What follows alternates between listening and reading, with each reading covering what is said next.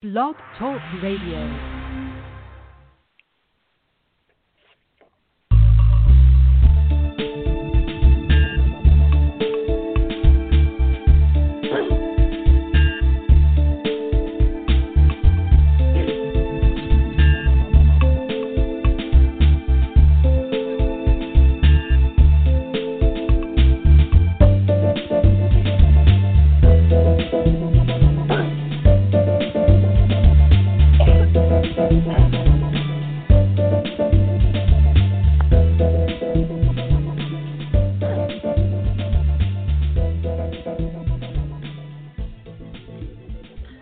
Sunday. It is Sunday evening. Oh, my goodness. November 15th, 2020. Excuse my low, a little bit especially raspy voice. Tonight, that's just the way it is tonight. Hope you like it. So if I sound a little mean, don't mind me, except for when I go off on my events. Then you'll hear more of that. I think I've got an event coming tonight. I'm Tanya Hathaway, and I'm your host on Tanya Talks, where your voice is heard and your story is told on Marti Oakley's TS Radio Network and Stephen Burke's 89.9 KLRB FM Lighthouse Christian Radio in Oklahoma. The show tonight is also in collaboration, as usual, with the annual Whistleblower Summit in Washington, D.C. And tonight, Tina GOERTZ, who you've heard from quite often, and co-hosting with me as well, and us on OKLAHOMAN'S Incarcerated, True Stories and How They Got There.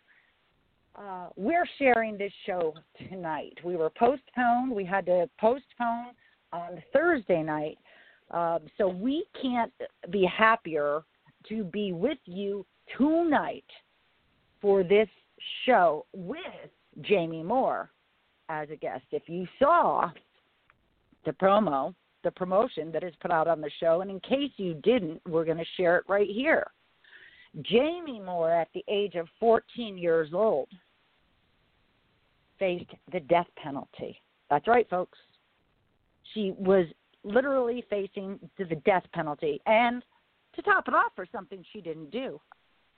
But she was finally released. Billy Hine, Jamie's lifelong friend, is behind bars for the same murder that she was behind bars for, that neither of them committed. That's right. Now we still have another innocent man that remains in prison decades later, Billy Hine. Life with parole, but yet his jacket remains closed when it reaches the Pardon Parole Board. Why is that? Now, Jamie, her mother, biological mother, I'll put it that way, because it's hard to imagine that word being in unison with the actions of this monster. And I've got permission to talk this way from Jamie. Her biological mother set her up, tried to set her up. She is still as a felon, but she's really only in writing, not person. All right? We have a problem with that. We have a problem when evidence denied, exculpatory evidence, or beyond a shadow of a doubt. We have a problem with the system, folks. We have a problem with those that are far too zealous to maintain their status as unbeatable prosecutors that are in cahoots when they are. When they are, mind you. I have a brother who's a prosecutor, and a darn good one, and he's nowhere near Oklahoma, but this does happen throughout our country, that are in line with judges, public defenders, local attorneys, and decisions are made long before that gavel even hits the desk, the almighty desk. So Billy Hine has life without parole. Why? Jamie's mother set her up. Her mom refuses to come clean, although she is sentenced to life without parole. And there's a question as to, is Jamie's mother a serial killer after all? Jamie's closest friends praise her and refer to her as an incredible person, but especially as a mother. How on earth does she break away from that pattern? We're going to get into that in this 2-part series tonight. I want to introduce Tina GOERTZ. Tina, how are you? I'm doing well. How are you? Hi, everybody. I'm good. Yeah, we're glad to have you on again, and as usual, you know, we're in this together, sister. Tina and I have formed a nonprofit. It's called Journeys to Justice, and you will be hearing much more about that later. We are simply just waiting for that paperwork to come in, but it's been input, but we're waiting for that to seal the deal. Jamie Moore, how are you tonight? Thank you for coming on with us tonight and sharing this story. I'm pretty good. How are you? Fantastic. And you did give me permission to lay it all out when it comes to your biological mother, right? Yes, ma'am. Okay. We will get into that a little bit more. But first, once again, I am Tanya Hathaway with Tanya Talks, so your voice is heard and your story is told, and I have a little bit of a dialogue for you before we go much further, because I'm just in the mood for a vent. Okay, we are in an era that we, as in we the people, must put certain aspects of it behind us, and the purpose of this mission, mine and many, Marti Oakley's radio show, the reason why, and for Stephen Burke, the reason why he took that chance to put this show on his forum, a Christian radio show, a nonprofit, when the church threatened to basically disown him, and they finally backed down when Stephen Burke preached to them. That's why we are here. So the purpose of this mission, mine and many, is to not only Tina's and mine with Journeys to Justice, is to not only uphold our rights, but to enforce our rights to begin with. And that includes prisoners' rights. Inmates have constitutional rights. They're not yours and mine. They are theirs. But what good does it do if they're not enforced?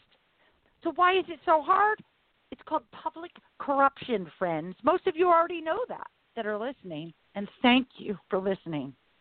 And public corruption is not okay. Get it? Because this is a show a lot about Oklahoma. Public corruption is not okay, as my friend and fellow whistleblower James Treat came up with for a rally that Tina GOERTZ and I put on, where his contribution as a speaker was notable, as each one of us was there at the show, at the rally. Forgive me. Oh! This is all about exposing, sanction, and reform. Reform. Tina and I are going to share a video on a gentleman by the name of Keith Brown, I believe it is, who is in prison. And no, he doesn't say he's innocent, because he's not. He doesn't have to. Right? But guess what? Some, like Jamie Moore, some, like her good friend that we're going to be talking about, pled guilty just because they were frightened to death that they would be put to death, even though they're innocent. Who's nodding their heads yes? Who's nodding their head saying, no, that's just not right. Yes, because they get it. They understand. No, you're right. It's not right. This can't happen. How does it happen? That's not legal. How can they get away with it? Oh. If you haven't been around, stick around and continue listening to these shows, our friends. And you've got to look up TS Radio Network, Marti Oakley's ppjg.me, where she has other hosts on that are doing the same things that are happening in different forums throughout our country. So, my friends, we'll ask you to watch that video on Keith Brown, who speaks from behind bars about reform. It is one very clear accounting as to the need of reform. Just one example, but my word, he does it so well. So well. So where's the elephant in the room here? Why is this so hard? Well, once upon a time, conflicts of interest were barred from the debacle that we now have. Once upon a time, our legislators were not mainly lawyers. You see, in Oklahoma, and I would love to learn about your state, folks, but in the case in Oklahoma, in the case of Oklahoma, it has literally been written into the Constitution that the Bar Association actually is an arm of the Supreme Court. Well, heck, we know that they act that way throughout the country, and that's why we have so much corruption where it is. But in Oklahoma, a dark red state, a very dark red Republican conservative state, shame on you, and you will be found out. I'm so livid with Oklahoma, given my personal preferences for policy in general. Shame on you, Oklahoma. Conservative policies, liberally, I'm socially, I'm, to each its own thing. But listen, folks, Oklahoma, if it's my last dying breath, will be found out.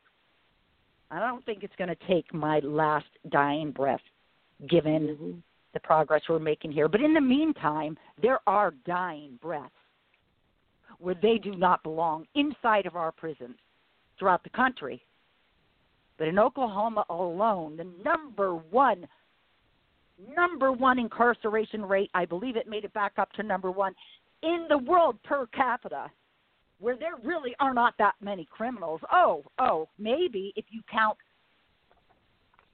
the criminal public actors and the corrections officers do engage, not all of them, that do engage in the abuse, in the rape, in the pilfering of the inmates, literal rape, man, women, they don't care. If that's what they want to do, set up entertainment. We're seeing this all over the place now. Got a picture, a video of it just recently of yet another corrections officer night of entertainment. Let's have these guys fight. Oh, who's going to win? Let's toss in some more money. Yeah, literally. Got those videos. This is no joke. It is real. The need for reform. So let's get back to this. It's literally been written in the state constitution, and the Bar Association is an arm of the Supreme Court. Okay. So this is why we need transparency. This is why it needs to be found out more beyond the listeners of the show. And listeners, please keep sharing because we're getting there. Please be in touch with us and let us know what you want to, what you can, and what you will do to move this cause forward.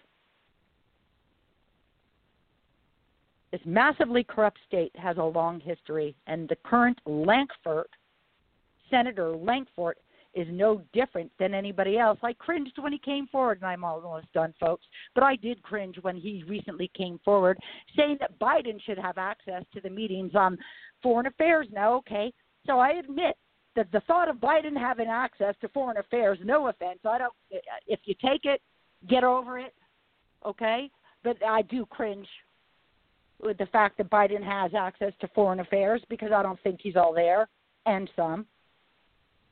But the fact that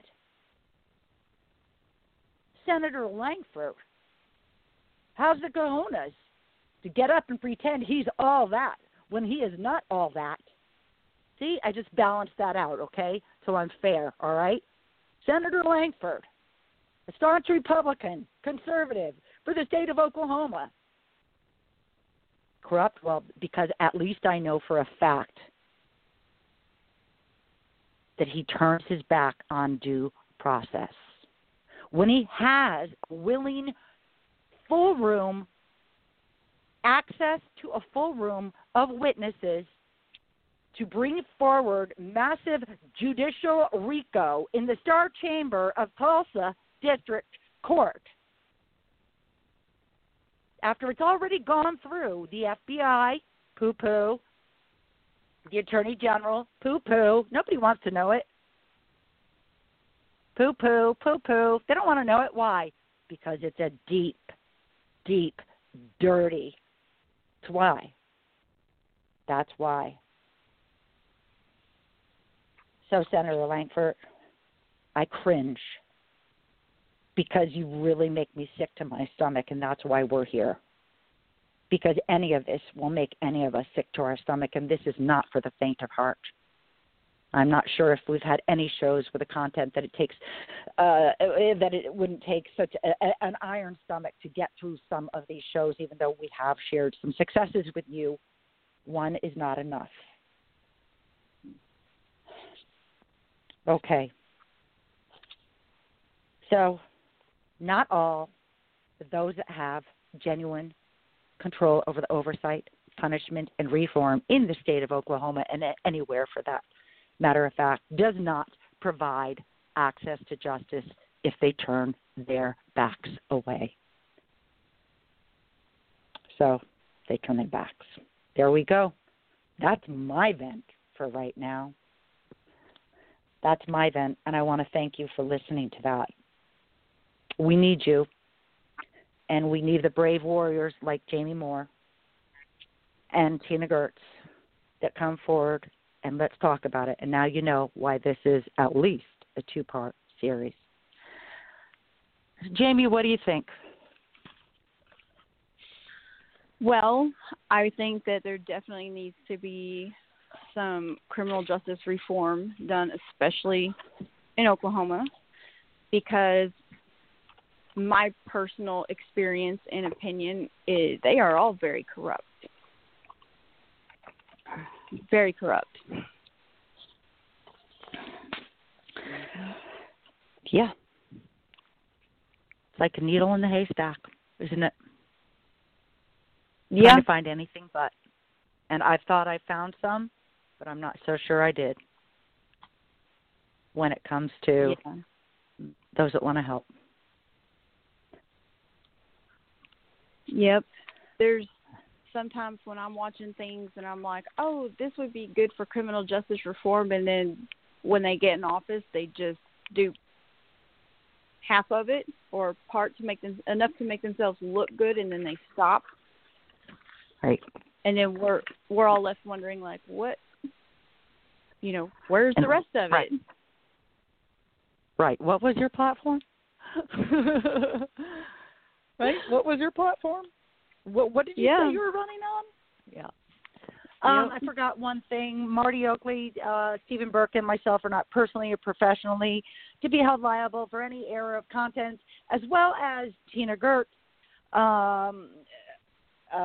But that being said, we do a great job vetting our guests. And if anybody has a bone to pick, feel free to email injusticeinoklahoma@gmail.com, injusticeinoklahoma@gmail.com. We're not all that fancy, but we're getting the job done. And we do have another email that we're going to be putting out pretty soon. And I want to say hello to my mother in New Hampshire who is listening in. I love you, Mother. Just one more brief note is that my mom actually did share an article with me about a young man that had a promising career as an athlete who got caught up in the wrong crowd and was put in prison for stealing. Caught a couple times, arrested a couple times, and he finally came around in prison. He did what he did wrong, and he was willing to pay the price of punishment. He said he was sorry. He made amends. He never expected anybody to actually forgive him, but he was grateful. He was grateful for those that stood by him when he did make those changes and was willing to make and did make those changes in life. Now, see, isn't that how it is supposed to go, right? Mm-hmm. You're not supposed to continue being abused. You're not supposed to have abuse beyond what that punishment is. And when you have got lawyers and as lawmakers that are greasing the hands of and legislation that are greasing the hands of the judge, everybody's hands are getting greased, the Bar Association, the prosecutor, the public defenders, then guess what? Then why aren't there any sentence guidelines that are actually followed in Oklahoma? Huge issue. Let's start there, along with enforcement. Tina, what do you think? The guidelines are anything from parole to life in prison. I mean, so it just depends on the judge's mood, how much for the time same you crime. Get. Exactly. Somebody can get parole or 20 years or life. That makes no sense. That's the common sense reform that needs to happen. There needs to be actual guidelines, not just throw them in as long as you feel. I mean, you've said it before, the judges will have people raise their hands as to what color their car is to sentence somebody. Right. Or That's how many are in ridiculous. the parking lot? How many cars are there? Okay, that's how many years you're getting today. That's ridiculous. I mean, and that throws us into number one in incarceration. That in the 85%. Yes. And we know state question 805 did not pass. In my personal opinion, they really need to, what needs to happen first, because I think on the other end of it, if it passed, it would have been punished by the length of prison time if guidelines are not put in first. You know, I think it would have been punished on the front end if 805, which encompassed a whole bunch of requests for reform, which quite understandably good, except for a couple of gray areas there. But I genuinely feel, and I shared this on another radio station, that that you know that could cause a bit of a problem, because instead of getting maybe 20, because that's the mood the judge was in that day, or the prosecutor as far as asking for what they wanted, you know, well, it seems though they passed that 805, let's make sure that we punish them more on the end, so that since we can't have consecutive sentencing or whatever for nonviolent, let's make sure that we just exceed what we normally, if there is a normal, right, sentences. Do you understand what I mean by that? I completely understand, and I agree with you. There's too much time difference that can be given, and again, it's my opinion that with these long sentences, Oklahoma has longer sentences than states with like Kansas. We have longer sentences than them. And everybody talks about how it's nonviolent, but it's also the violent offenders. And there's a lot of crimes. I don't know if people realize this, but there's, I believe it was, oh goodness, now I can't think of it, 50, I think there's 53 violent crimes that fall under the 85% rule. And that's not actually what the people of Oklahoma voted for back when they started the 85. Well, I'm talking about when they started the 85%. Okay. Oh, okay. I'm sorry. The people did vote for that. but it was only for specific crimes, and they just keep adding to it. Well, you keep adding, and I'm not saying that they're not violent crimes, but you keep adding to it, and then you're adding to how many people are serving their 85%. Right. And no matter what their behavior on the inside is showing, if they're reformed or not. And you've got people just sitting in there wasting away when they could be out here being good citizens.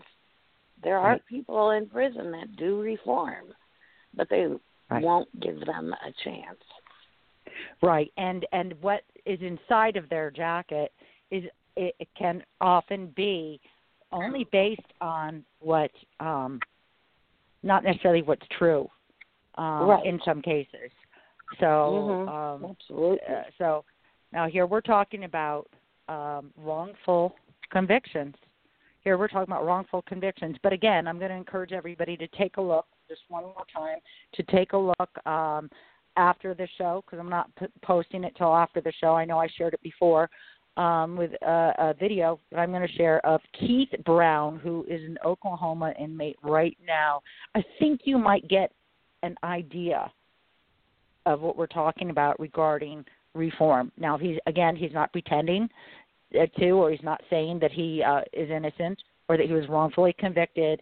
But we've had many on the show that started out, as part of gang members, been busted before and whatnot, and have grown up to be men. And some of them were actually wrongfully convicted because of the history or because of who they were believed to be. But they've grown up to be men. They've actually come around and grown up to be men, had to learn how to survive and look deep and dig deep into themselves and become the best version of themselves that they could. And I've talked to a bunch of them. Now, am I being fooled? Who knows? Maybe I am, but maybe I'm not. I don't think I am when it comes to most of the circumstances that these are people that have learned a trade. They've taken advantage of everything that they could while they were in prison and are ready to come out and be productive members of society and should be coming out and being productive members of society. We're talking about some with nonviolent crimes. We're talking about some, yes, with violent crimes. We're talking about, but a single offense. But we're also talking about, somebody who has stolen a pickup truck, a very first crime, very first offense, okay? We're talking about that. We're talking about somebody who was caught with a big bogey, a joint, okay, weed. Oh, yeah, but when the prosecutor gets caught with it, or a public defender, or when the police are carrying are making money off of drugs, those that do, not all, drugs that they apprehend, that they get from those they're busting, it's got to work the whole way around. I'm sorry, folks. It's got to work the whole way around. This is not a one-way show, not a one-way street. Who do you know? But it has been for far too long. And this is the problem. So it's not what it's supposed to be. It's not what it is supposed to be. Right. Voices matter. Voices matter. So, Jamie. Yes. Tell us a little bit about what it was like growing up with your mother. Oh, not very good. She would sell me for drugs from a very young age. How old were you when that happened? You grew up in Frederick, Oklahoma, right, which is fairly close to Lawton, I believe? We're about an hour from Lawton, I think. Okay. And she would sell you for drugs. Not just there, but she would in Texas when we were down there as well. She would bounce me from house to house when I was young, she left me at one of her drug dealers' houses for about 6 months or so. My uncle had to come and pick me up from there.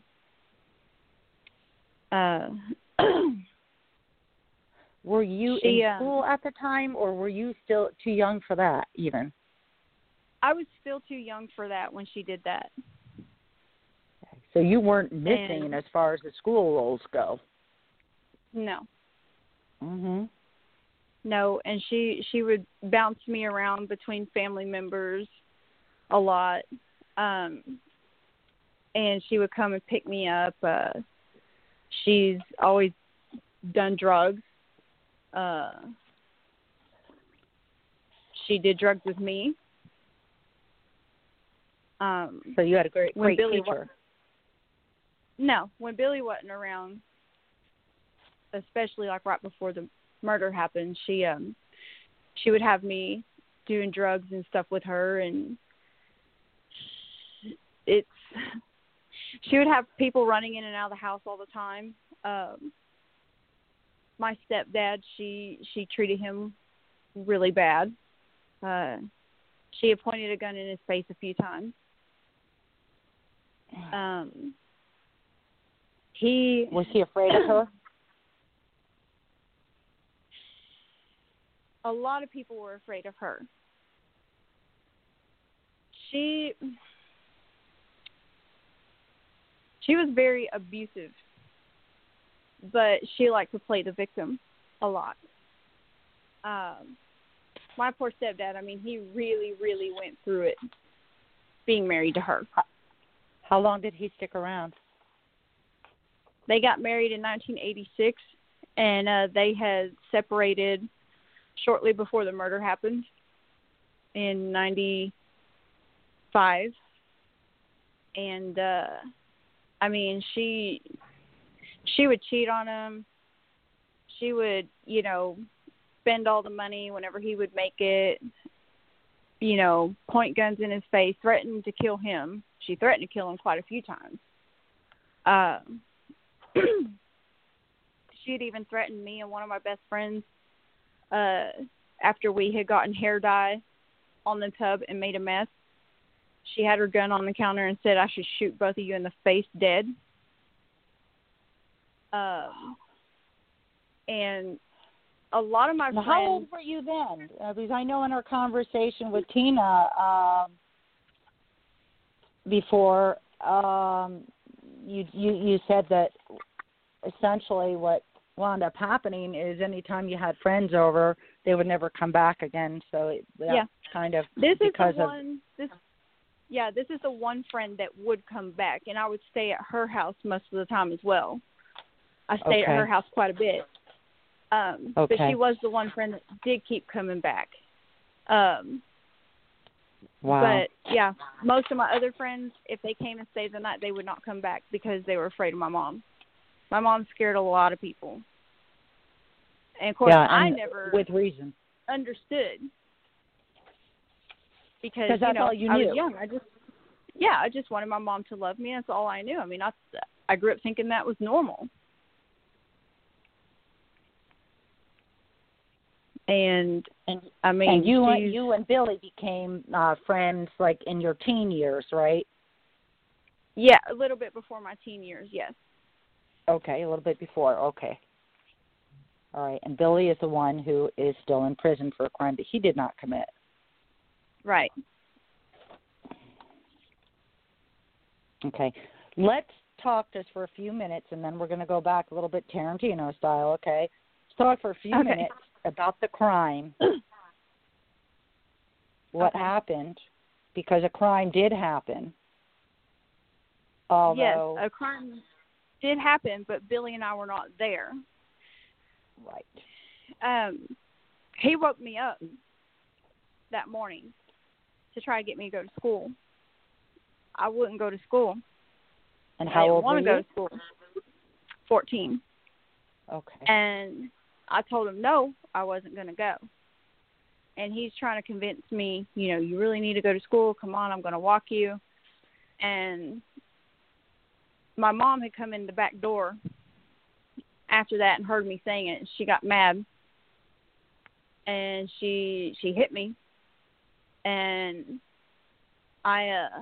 Did your mom normally push you to go to school, or no? Did it depend on what her needs were for that day?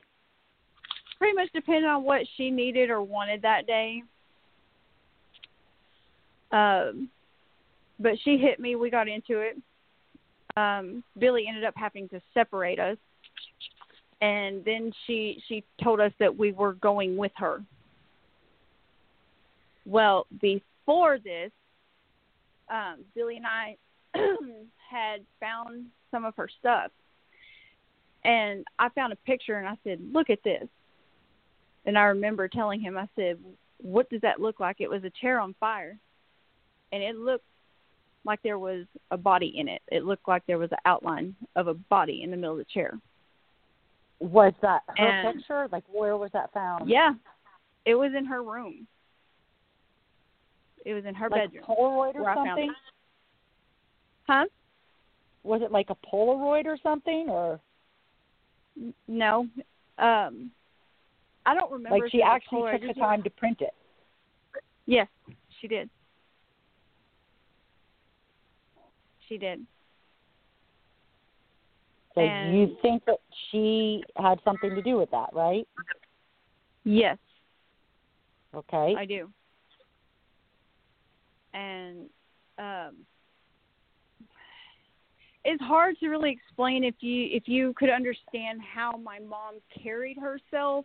If she told you to do something, you're going to do it, because if not, you could end up hurt really bad or dead. I mean, right. You just did what she said, and here I am, a 14-year-old girl who wants my mom to love me, but she doesn't. She's not capable of it, and I don't understand that at that age. Of course. And, you know, Billy, he was there for me, you know, and when I showed him that picture, he was like, oh. And so the radar was up on his end at that point, and it kind of taught you, because it's all you knew, right? So the radar was starting to like come into play a little bit, like, no, this is not normal, this is not okay, right? This is not what every family is like, and every mother is like. Am I right? Right. Okay, so we're going to hold that thought, and we're going to talk more about her evil deeds. Okay, we are. Okay. But just for the sake of right now, let's talk about the murder that occurred that day. Well, see, when I had read the reports, the man was actually killed the night before, because when she told us we had to go, we left and we walked across the field and we got in the victim's truck. And I can remember clear as day. That was the victim's truck. Yes, it was the victim's truck. And I remember getting in the truck, and there was blood spatter everywhere, all over the truck. And I remember looking at my mom, and I do remember seeing blood on her. Was that prior to getting in the truck, or as you were getting in it? I mean, I know that you woke up, Billy woke you up. While we were in it. While you were in it, okay. I was in the middle of the truck. Was the blood dry? Yeah. Okay. And I remember looking at her arm, and I just kept looking down, and I looked over at Billy, and I just tried to avoid eye contact with my mom. You didn't want her to see what you saw. Right. I didn't want her to know that you saw what. Right. Mm-hmm. And when we took the truck down by Quanah, Texas, and we left it in a field, and then we walked to a motel. And we were in the motel, and Billy was in the shower, and my mom's cleaning her gun. And I'm looking at the news. It's just a normal thing for a mom to be doing with her 14-year-old daughter, cleaning the gun. And, that's okay. Yeah. In a sense, it's okay, but it's certainly not in the situation. Right. Okay. And they had said they had found the body of a man. And I remember saying, "Oh my God, that man is dead." And Okay, she who had had loaded said her they found gun. the body of a man? The news lady did. Right. And okay. she was loading her gun at this time, and it's a .357 revolver, whatever it was. And Yep. she said, "Come here." So I go over to her. It's my mom. And she puts the gun to my head. And she told me, "I brought you into this world, and I can take you out, and you're not the first," and pulled the trigger. And I just Can you repeat that? I just want our listeners to know that, yes, they really did hear what they just heard. Yes, I'm sorry. She put it's okay a gun. with you. She put a gun to my head and pulled the trigger after telling me, "I brought you into this world, and I can take you out, and you're not the first." And that's when she pulled the trigger. Luckily, I'm still here. Yeah. I was We're so glad you're after still here. that. Was that a fear tactic, do you believe, or do you think she actually could have had, it doesn't even matter, who knows, right? To this day, you probably don't know. But yeah. I don't know her intentions behind it. But, you know, even talking to Billy, I said, "Do you remember when you came out of the shower and I was balled up in the corner crying and I didn't want to talk to anybody? I wouldn't talk to anybody, and I pretty much just stuck by his side because I felt safe with him. I've always felt safe with him." And I told him the reason, and this was recently, I had told him. I said, "That's why." And he said, "Are you kidding me?"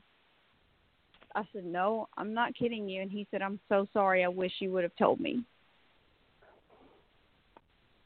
And this is very clear memory, I know, because I wrote down when you said that when you guys had gone into the truck, Billy was wearing a black and white flannel, right? Yes, ma'am. And you have a vivid memory of what happened that day. I do. Because I've Your had mom, nightmares she about was it wearing my dark whole clothing. life. I'm Yes. sorry. I've had nightmares about this every day since it happened, and I've never been able to work through it until recently because I had to. I had to be mentally healthy for my kids. And I knew in order to be mentally healthy for my kids, I had to work through this and through all of this trauma. Trauma that would seem unsurmountable. That it would only take kids to help you to get over it. I mean, obviously get through it. But obviously that whole premise and philosophy didn't work. Right. With your mother and her love for you, because you're a victim of being sold for drugs at 4 years old, and I don't think we even need to get into the details of that. You know, not knowing where your mother is, you know, her beating on you and abusing you, and the fear, all you ever knew. And somehow those around her, you know, like your stepfather, you know, he walked into something beyond, obviously, a hornet's nest. And I imagine part of what kept them there was the fact that you were there, you know, trying to protect you. Yes. Yeah. And, I mean, I remember waking up one night and her and my stepdad arguing. And I remember, of course, I'm not supposed to be nosy, but I am. And right. I remember hearing her vividly tell him, I remember her vividly telling him that she shot and killed 2 men and threw them off the bridge into the Missouri River. And when she did that, was that something that she told him to keep him in line as you think back about it?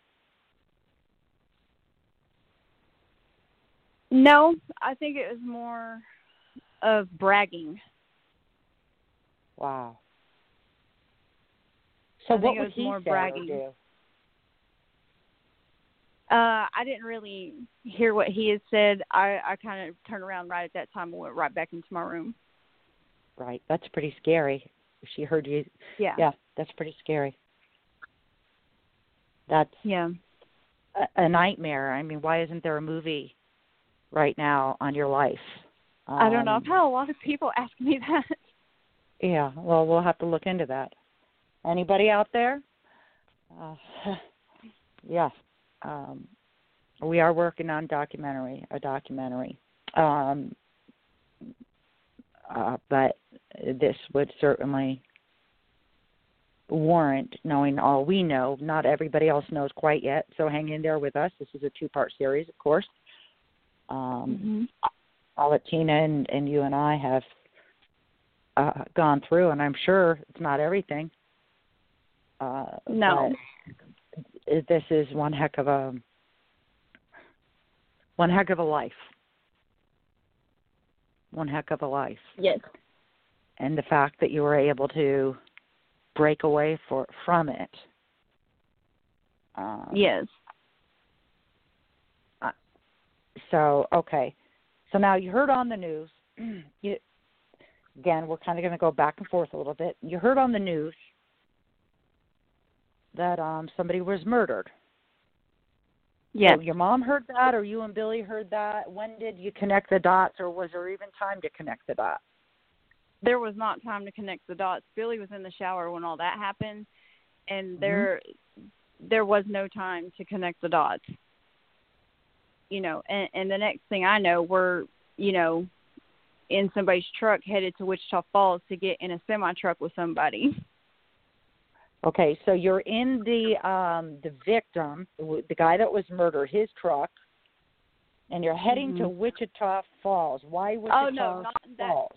Not in that truck. We ditched that truck. And we went to the motel. And when we were at the motel, one of my mom's friends showed up and took us to Wichita Falls. Okay, so your mom, so she was basically acting as a mule to help you get somewhere. Do you think the friend knew why you were going? I would not put it past that guy, because that guy was very bad news, and he was one of my mom's drug dealers, and he was one of the people my mom slept with quite a bit. Amongst so it's everybody. Possible that she said, you better do this or I'm going to tell you, or I'm going to out you, right? You got to help me or I'm going to out you. Yep, okay. That's a hypothetical. Listeners, I just want you to know my brain is thinking that way right now. So, okay, but the fact is, this is a known drug dealer who your mom used to sleep with, who was the one that came and picked up you, and Billy to go over to Wichita Falls. Yes, that's what happened. This guy was really bad news, but my mom, she would sleep with anybody and everybody that would sleep with her. Okay, and so it sounds like there's more to it that you could actually share with us about this guy being bad news. So let's hear about it. The only thing... Do you want to name him? No, because he's dead now. Oh, okay. Okay, so you're not going to drag his name through anything now? Not right now. Not right now. I might later on, okay. But not right now. That's fair enough. But he was running drugs with my mom a lot. He was sitting there teaching me how to smoke meth at 13, and I'm like, are you kidding me? You know, looking back, Did you I'm ever feel pushed into that? Yes. Did you ever feel pushed into that and then you didn't want to do it? Yes. Okay. Sorry to interrupt you. Oh no, that's fine. Because it's hard to know whether you should resist it or not when you grow up, when you've grown up with it. You know what I mean? So I was just curious if there was a time when you were fed up with it, or if you were just addicted, craving it, which would be a normal thing too. You know what I mean? I was mostly fed up with it. Even though I grew up with that around all the time and my mom's pushing me to do it, it became a normal for me, but it's not something I wanted to go do, if that makes sense. Right. Like if you didn't do you feel as though you would have been treated, if you didn't do it, do you feel as though you would have been treated differently? Oh, I would have gotten in trouble. Okay, that's a feeling that I got. That's why I asked you that question. Mm-hmm. Okay. Right. Okay. Because you can't be better than anybody else. Right. Right. Okay. Jeez, I'm so sorry. Okay. So this guy would light up meth, and it was just like the thing to do. Yeah. With him. Mhm. And I mean, I tried to avoid being around them, but of course, like I said, when Billy was around and hanging out with me, they wouldn't do that. They basically would just leave me alone. So of course, Billy did not see it all. No, he didn't know a lot of the stuff I had been through.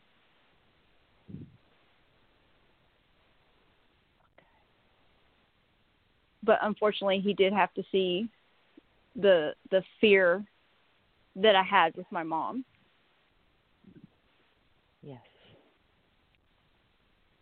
Were you ever threatened if you had told him? No. She didn't know what I talked to him about. She was more worried about whatever she was doing. Okay. Very honest, very transparent. Thank you for that. Of course, I don't expect anything different. I know nothing different from you. Okay, so all right. So this guy Billy, your wish is my command, comes and picks you up, right? Mm-hmm. So there's 4 of you now, and you're traveling. Continue, please. When we got in the semi-truck, of course, my mom was up front and screwing that guy too. Billy and I, like I said, I did not want to be very far away from Billy at all because I always felt safe with him, and she wouldn't do things to me with him there. But if he wasn't there, she would. And that's very hard anyways to go through, I mean, your mom's supposed to love you, but you're afraid of her, and the one person that's showing you, that he really cares about you and doesn't want anything bad to happen to you, you're going to, latch on to that, for lack of a better term. Right. And absolutely. Something that feels good. Him and I, Billy and I have always been close since we first met. We've always been really close friends. There's not anything I can't talk to him about. There's not anything I can't tell him because he's not going to judge me. And he's not going to think anything different about me. And he will sit there and let me vent to him and talk to him. And just out of curiosity, for the listeners' sake, in case it's popping to their mind, we know that Billy is in prison. He's is sentenced to life with parole. But what was his background? Did he have any prior criminal history? Any felonies? Nope. Okay, I knew that, but I wanted you to share that. Okay. He had no felonies or anything. No felonies, and here he is, hanging out with me, and we get in this situation that we can't get out of because we're afraid. I mean, there's grown men that were afraid of my mama. She's burned down people's trucks. I mean, she's not a good person. So for these reasons, you feel that she, is a she very well may be a serial killer, given what you've heard, given the photograph that you've seen, given her braggadocious matter with your ex-stepfather, and, you know, her violence. And then suddenly Billy starts to realize that your mom isn't just a little off. This is just like a really, really bad situation. And you wake up one day and she's kind of saying, y'all need to come with me. Yes. And you follow. Right. And he basically went, did he have to go, or did he go with you to be with you and protect you, knowing he needed you? You needed him. I feel like he wanted to be there to protect me the best that he could. Okay. I mean, had he ever seen her behavior quite like that before? Not to my knowledge. Okay. Usually whenever he was hanging out with me, she usually would leave me alone for the most part. Right, it's what I've heard you say. But I was just wondering if to what level of leaving you alone, because there's crazy, and then there's just like totally nuts. Like, what was the normal behavior of hers in front of Billy when you were around? And it sounds to me as though, like, she wasn't doing meth in front of you or anything like that in front of him. She's very fake. Very fake. Uh-huh. I mean, okay, gotcha. Even to this day, I mean, up before I finally dug into this again in order to deal with everything. Right. She would tell me, you're such a liar. She even told me one time tornadoes don't happen in Missouri, and I was like, are you crazy? And why would she say that? What's the purpose? Is it just in her pathology? She's a pathological liar just because she feels like it? You know what I mean? What do you think that her actual prognosis is, given the wickedness? What do you think? I think she's a textbook psychopath. Yeah. She's incapable of feelings, but she tries her best to mimic them. Okay. And she gets it from my grandpa. My grandpa was crazy too. Okay.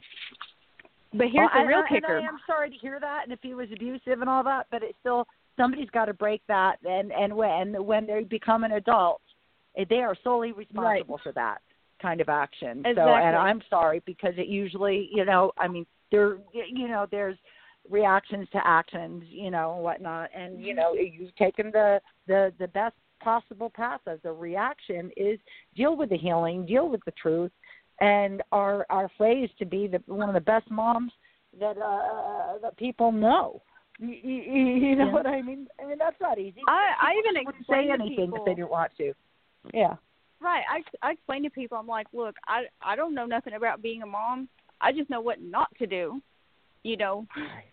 I didn't have an example of a good mom, but I know exactly what not to do.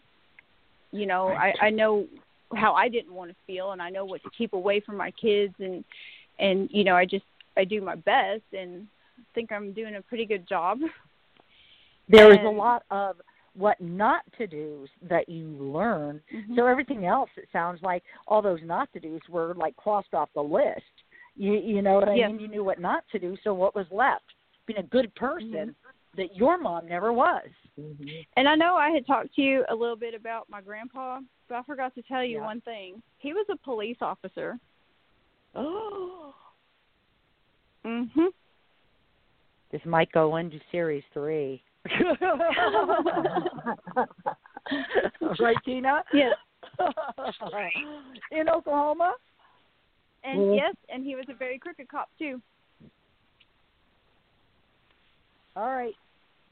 We'll stretch it out another show. You know a lot, don't you? Yes. Okay. Wow. And the other thing, too, is after I got out, when I was 18, I had the Texas Rangers following me around and constantly stopping me and questioning me because I was in Seymour, Texas. And it was about a murder that had happened in Seymour, Texas that my mom was suspected of. and they never had So any there's a hard bunch evidence. of cold cases out there, probably because of the blood on her hands. Is that what you're saying? I believe so, yes. Wow. And I mean, you know, you take a woman who is like this, who has done this to her own daughter. Right. And, Let's and talk about then that. Then you have this young man who has never been in trouble before, and because him and I were so close, he ends up wrong place, wrong time, and gets sent up the river for something he had nothing to do with. And neither You know. did you. And No. neither did you. So No. how is it, let's let our listeners know. Boy, there's a lot to circle back to here, friend. Wow. Yes. So how was it even remotely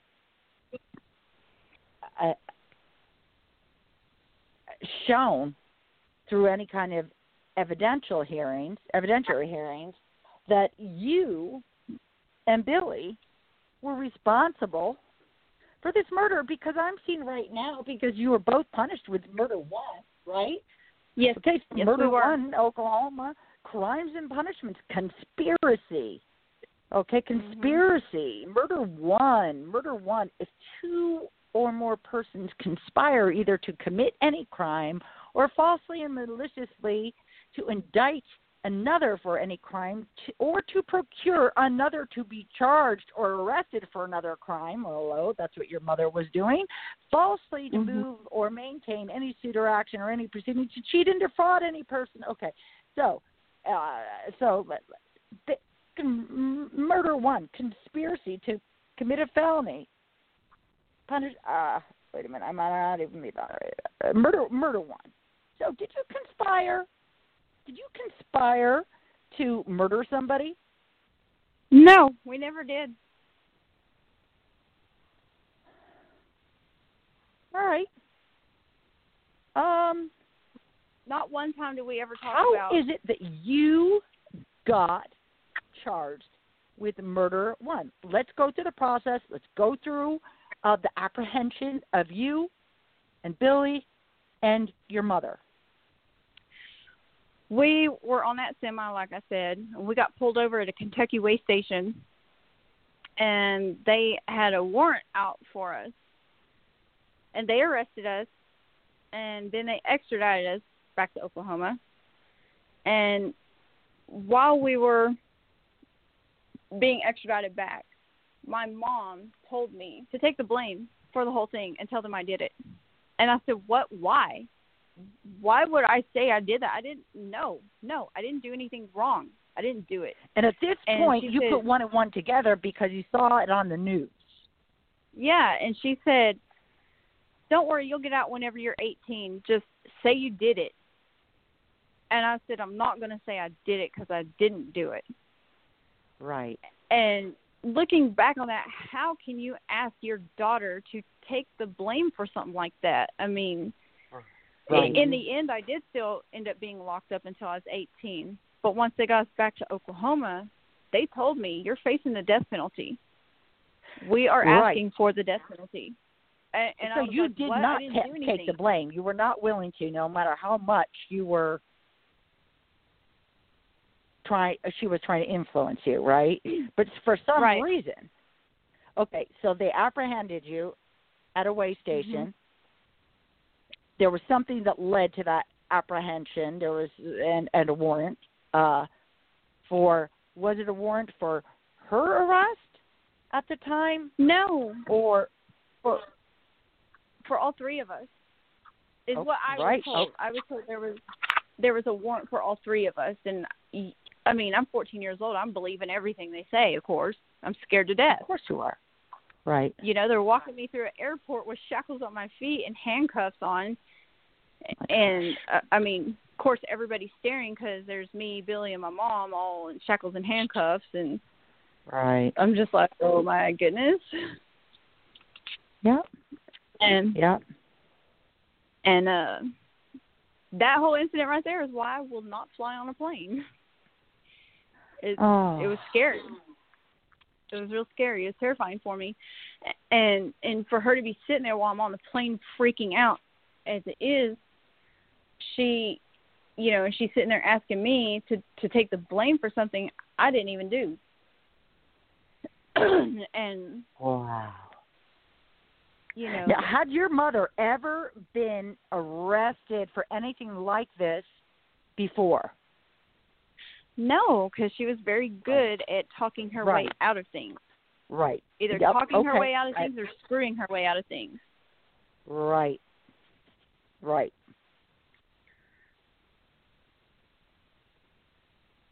Capital murder, Oklahoma. First degree murder, aggravating circumstances, threat of violence, risk of death to more than one person, committed for remuneration or the purpose of remuneration, especially heinous, atrocious, or cruel. There's a litany here.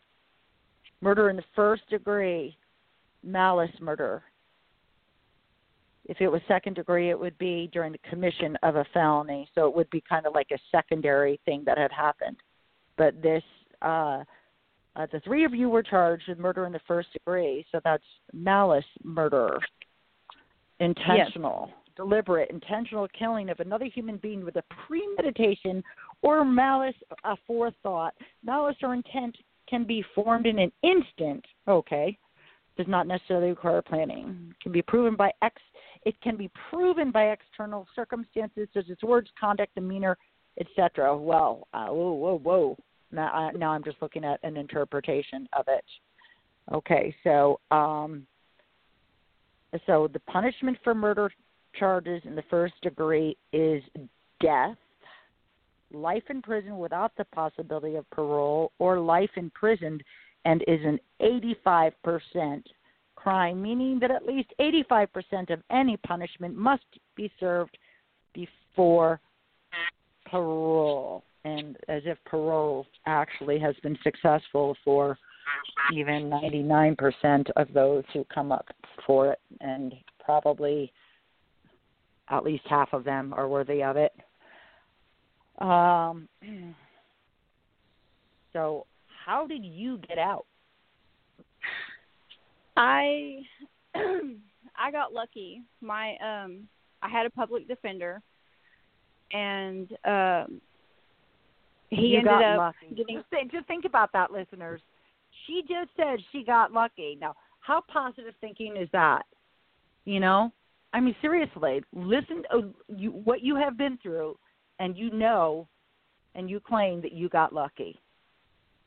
Yeah, I did get lucky. Yeah. Okay. Go ahead. And I'm sorry. I got recertified. I got recertified as a juvenile, and then they put me in the custody of the juvenile system. And then I went to the detention center in Lawton. Then I went to Raider up in Sand Springs. And then I went to Manitou. And then after Manitou, they released me to a group home over in Arcadia, and as a step-down facility. And then when I was 18, they released me to my grandma. So they had charged you as an adult at age 14, but yet there was no real evidence pointing to yours or Billy's involvement in this. No, and I think I've showed you had you mentioned what I have on that. I'm sorry? I think I showed you what I had on that as far as the evidence. Yes, and we'll get into that. Oh, yeah, that's right. Hey, Tina, do you mind pulling that up? Sure. And that way you can share that evidence with us. Because I tell you what, I'm doing a lot of talking. And I'm okay with that. I'm not sure if we should talk about all the evidence on here, but we can say that we've seen it, and there's no reason Billy should still be in there. Right. Okay, fair enough. Gotcha. Some of this has to remain. Okay. And just for our listeners, if you go and you look this case up anyways, you're only going to see the filings starting in 2020, which is kind of, I think it says 2020. I know that I've looked it up, and that's based on, going in front of the Pardon Parole Board and whatnot. But we're not actually privy to that case file online. It's not as if they can't scan it and put it in. But, there's a lot of reasons why you don't see what happened before. And, yes, pre-computer, I think it says. But for ongoing cases, why can't we see what's going on? And you've been trying to obtain a copy of that file and transcripts. Is that correct? Yes, and I haven't been able to afford to get a copy of the transcripts because it's a lot. Yeah, and you're doing this on behalf of Billy Hine, who has been in there since 1992, correct? No, we were all arrested in 95. Oh, forgive me. Okay, I'm looking at 1992 here for some. You were arrested in 95. I'm so sorry. Thank you for that. All right. Uh-huh. Okay. But, this is something he did not do. And of course, like I said, you can see that from the evidence. Unfortunately, right. He was misled. I did look through that. Yes, and we won't talk about each and every one. I totally understand. Okay. Right. Yeah. But he was misled to take a plea deal. And there's no reason for him to be in there. I mean, my mom went to jury trial. They convicted her in, less than 4 hours. And that's a very fast.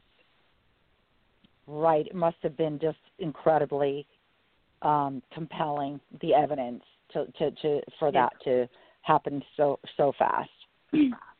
Yeah. Yes, they came back and convicted her. Yeah, and that was easy. But yeah. And the reality is there was nothing that would have led to, with access to justice and an attorney that is actually going to fight for you.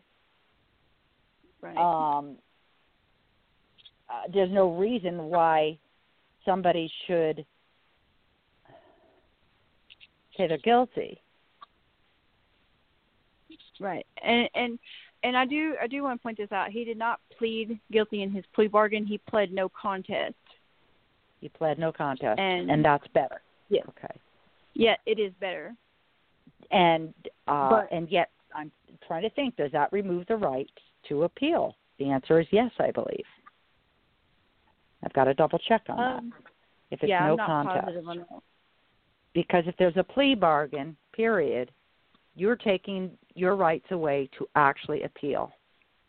Of course, it can be under duress and whatnot, that you can poke holes into that, but it gets harder. Mm-hmm. The layers get thicker to penetrate, to access justice, because right there, he's being told, death penalty, death penalty, death penalty. Well, I'd be worried if there was evidence. Then you might want to, then you might want to think twice about it. Right? You might want to think twice about it, but how many times do we come on this show and we talk about cases not just like this, but we talk about circumstances just like this, where you have got young people that don't know better, are scared to death, they're being told they're going to get the death penalty, and even for things that normally, if they were guilty, they wouldn't have a chance of getting the death penalty. And plea bargain is made because of that fear, that duress. A plea bargain is made because this is what they were told. Mm-hmm. Yes, and being that young, never being in trouble, and you have an attorney telling you, this is the best I can get you, you should take this. They never once told any of us what evidence they had against us at all. I never was told. I asked, well, what's the evidence? Well, the attorney certainly should have found that out. And you, at that age, even though you were young, it sure sounds as though you were, unfortunately, savvy enough to say, hey, wait a minute, what did I do? I didn't do this, right? Yes. Do you remember? Did anybody listen to you? No. And of course, whenever they went to question me, I did ask for an attorney because I didn't even understand all of that at that time, but I'm glad I did. All right. And, of course, anytime the police would come in to try to talk to me, they had my mom in there. So not only am I scared to death as it is, but my mom's sitting there staring me down. And I'm sitting there kind of shaking regardless because, she's wanting me to tell him I did it when I didn't. And, I'm so glad that I asked for an attorney. Oh, my gosh. Little did they know the evil deeds of your mother at that point. They might have just thought that you were a willing participant and this was all some kind of a conspiracy, when in fact it's a conspiracy against you and Billy. Mm-hmm. Yes, and anybody that has grown up with me and Billy or knew me and Billy before any of this had happened, they will tell you, and they have been saying that him and I were innocent, and he's not that kind of person. He's not the kind of person that'll just go out and cold-blooded kill somebody like that. Whereas, and how is his family handling this? Well, I not a good really question to ask for them.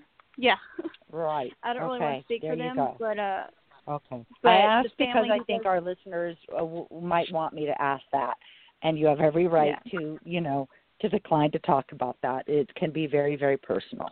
Okay, thank you. Yeah. Mhm. But he's not the type of person to go out and do something like that, where you have my mom who's going around bragging about doing stuff like this all the time. Right. And she actually does it. Yeah, she does. She actually goes and does it. And, he's just... This was something very your mom? What's it like with your mom now, the relationship with your mom? I don't have anything to do with her anymore. Good for you. And I don't. And I will say this. The times that I did go visit her in prison, I was forced to. I did not want to go see her.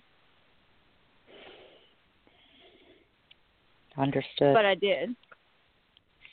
And who forced you to do that? My grandma, she was like, you need to go see her. You need to go see her. That's your mom. And I was like, okay, and I did, but I didn't really want to, And that's on your mom's side, your grandmother on your mother's side? Yeah, and my grandma, she had a hard time with all of this as well. And sure she did. It just...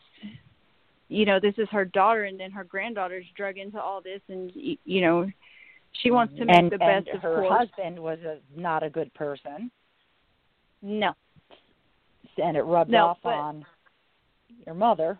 Yeah, okay. Right. And luckily, my grandma and grandpa were divorced for several years. Thank goodness. Okay. He remarried before he died. We've got to get into him. This might just warrant, like I said, part three, because we've got a long way to go still. Mm-hmm. Yes. But, I can forgive my mom for everything she's done to me. I would rather her do that stuff to me than to do what she did and take Billy's life away from him, because he didn't do anything wrong. He didn't kill anybody. But she won't even if anybody were to listen, she won't claim his innocence. No, she won't. She will not say that Billy is innocent. She is very all about herself and making herself look good. So how is it that this person that was murdered how was he murdered? How, did she shoot him to death? Did she, shot him in the back of the head. She shot him in the back of the head. Pretty much point blank. And the only reason I know that is because that's what the investigators were telling me. Okay. And of course asking me, did you do it? How am I going to do it? Right. Right. And wouldn't there be some kind of DNA on you guys? You know what I mean? But I know you said it was the night before. But, yes, that's why I asked why was the blood dry. Go ahead. Right. From the reports that I read, he was believed to have been killed the night before his body was found. So he would have been killed the night before Billy woke me up to go to school. Okay. Because that day that Billy woke me up to go to school is the day we ended up at the motel and my mom put the gun to my head that night. How on earth did you even go to sleep? It wasn't easy. And I know it still is not easy, but you're certainly overcoming it. So now you had nothing to do with this, and yet you still have the mark of being a felon, or is that expunged? How does that work for you? It actually is expunged off my juvenile record. I mean, you can still go to OSTN and type in my name, and it'll show, murder first degree. And but then it'll say juvenile. But it's not on. When I called the Office of Juvenile Affairs, it's not on there. Right. Right.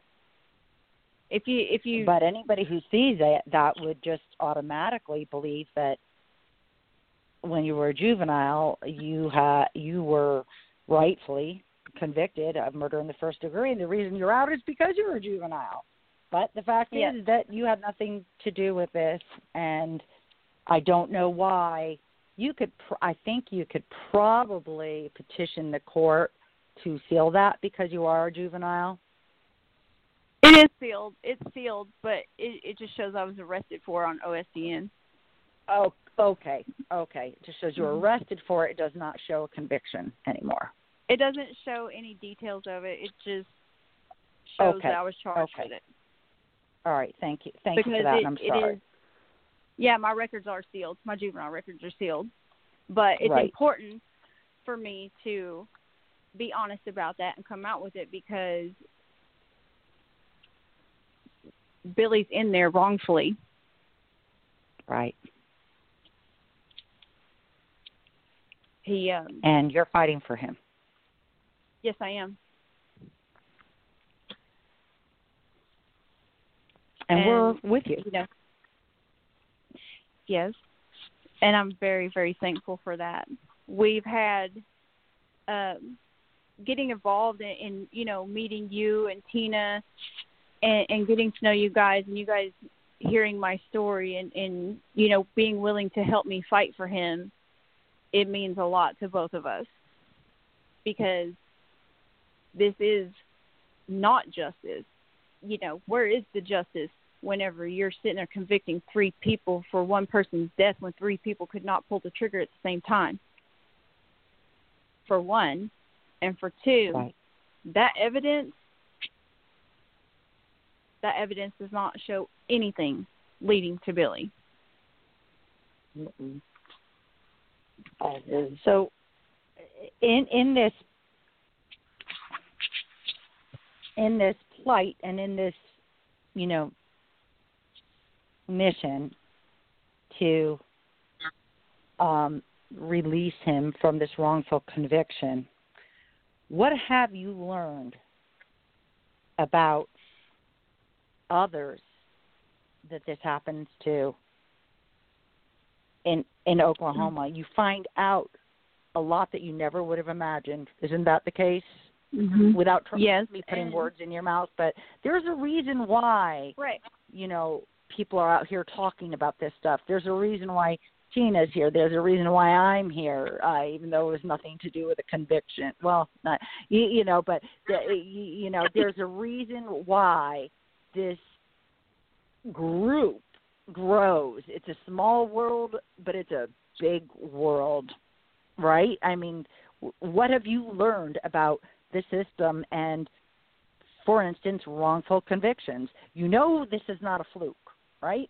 There has got to be some kind of sentence reform. There have been studies done and research done that these so-called violent offenders, that when they've done, 15 to 20 to 25 years, that they are less likely, about 95% less likely to reoffend once they get out. Mm-hmm. But then you have these nonviolent offenders, like your drug dealers and all them, and, they go in, they do a little bit of time, they come out, well, they go right back in. It's like a revolving door.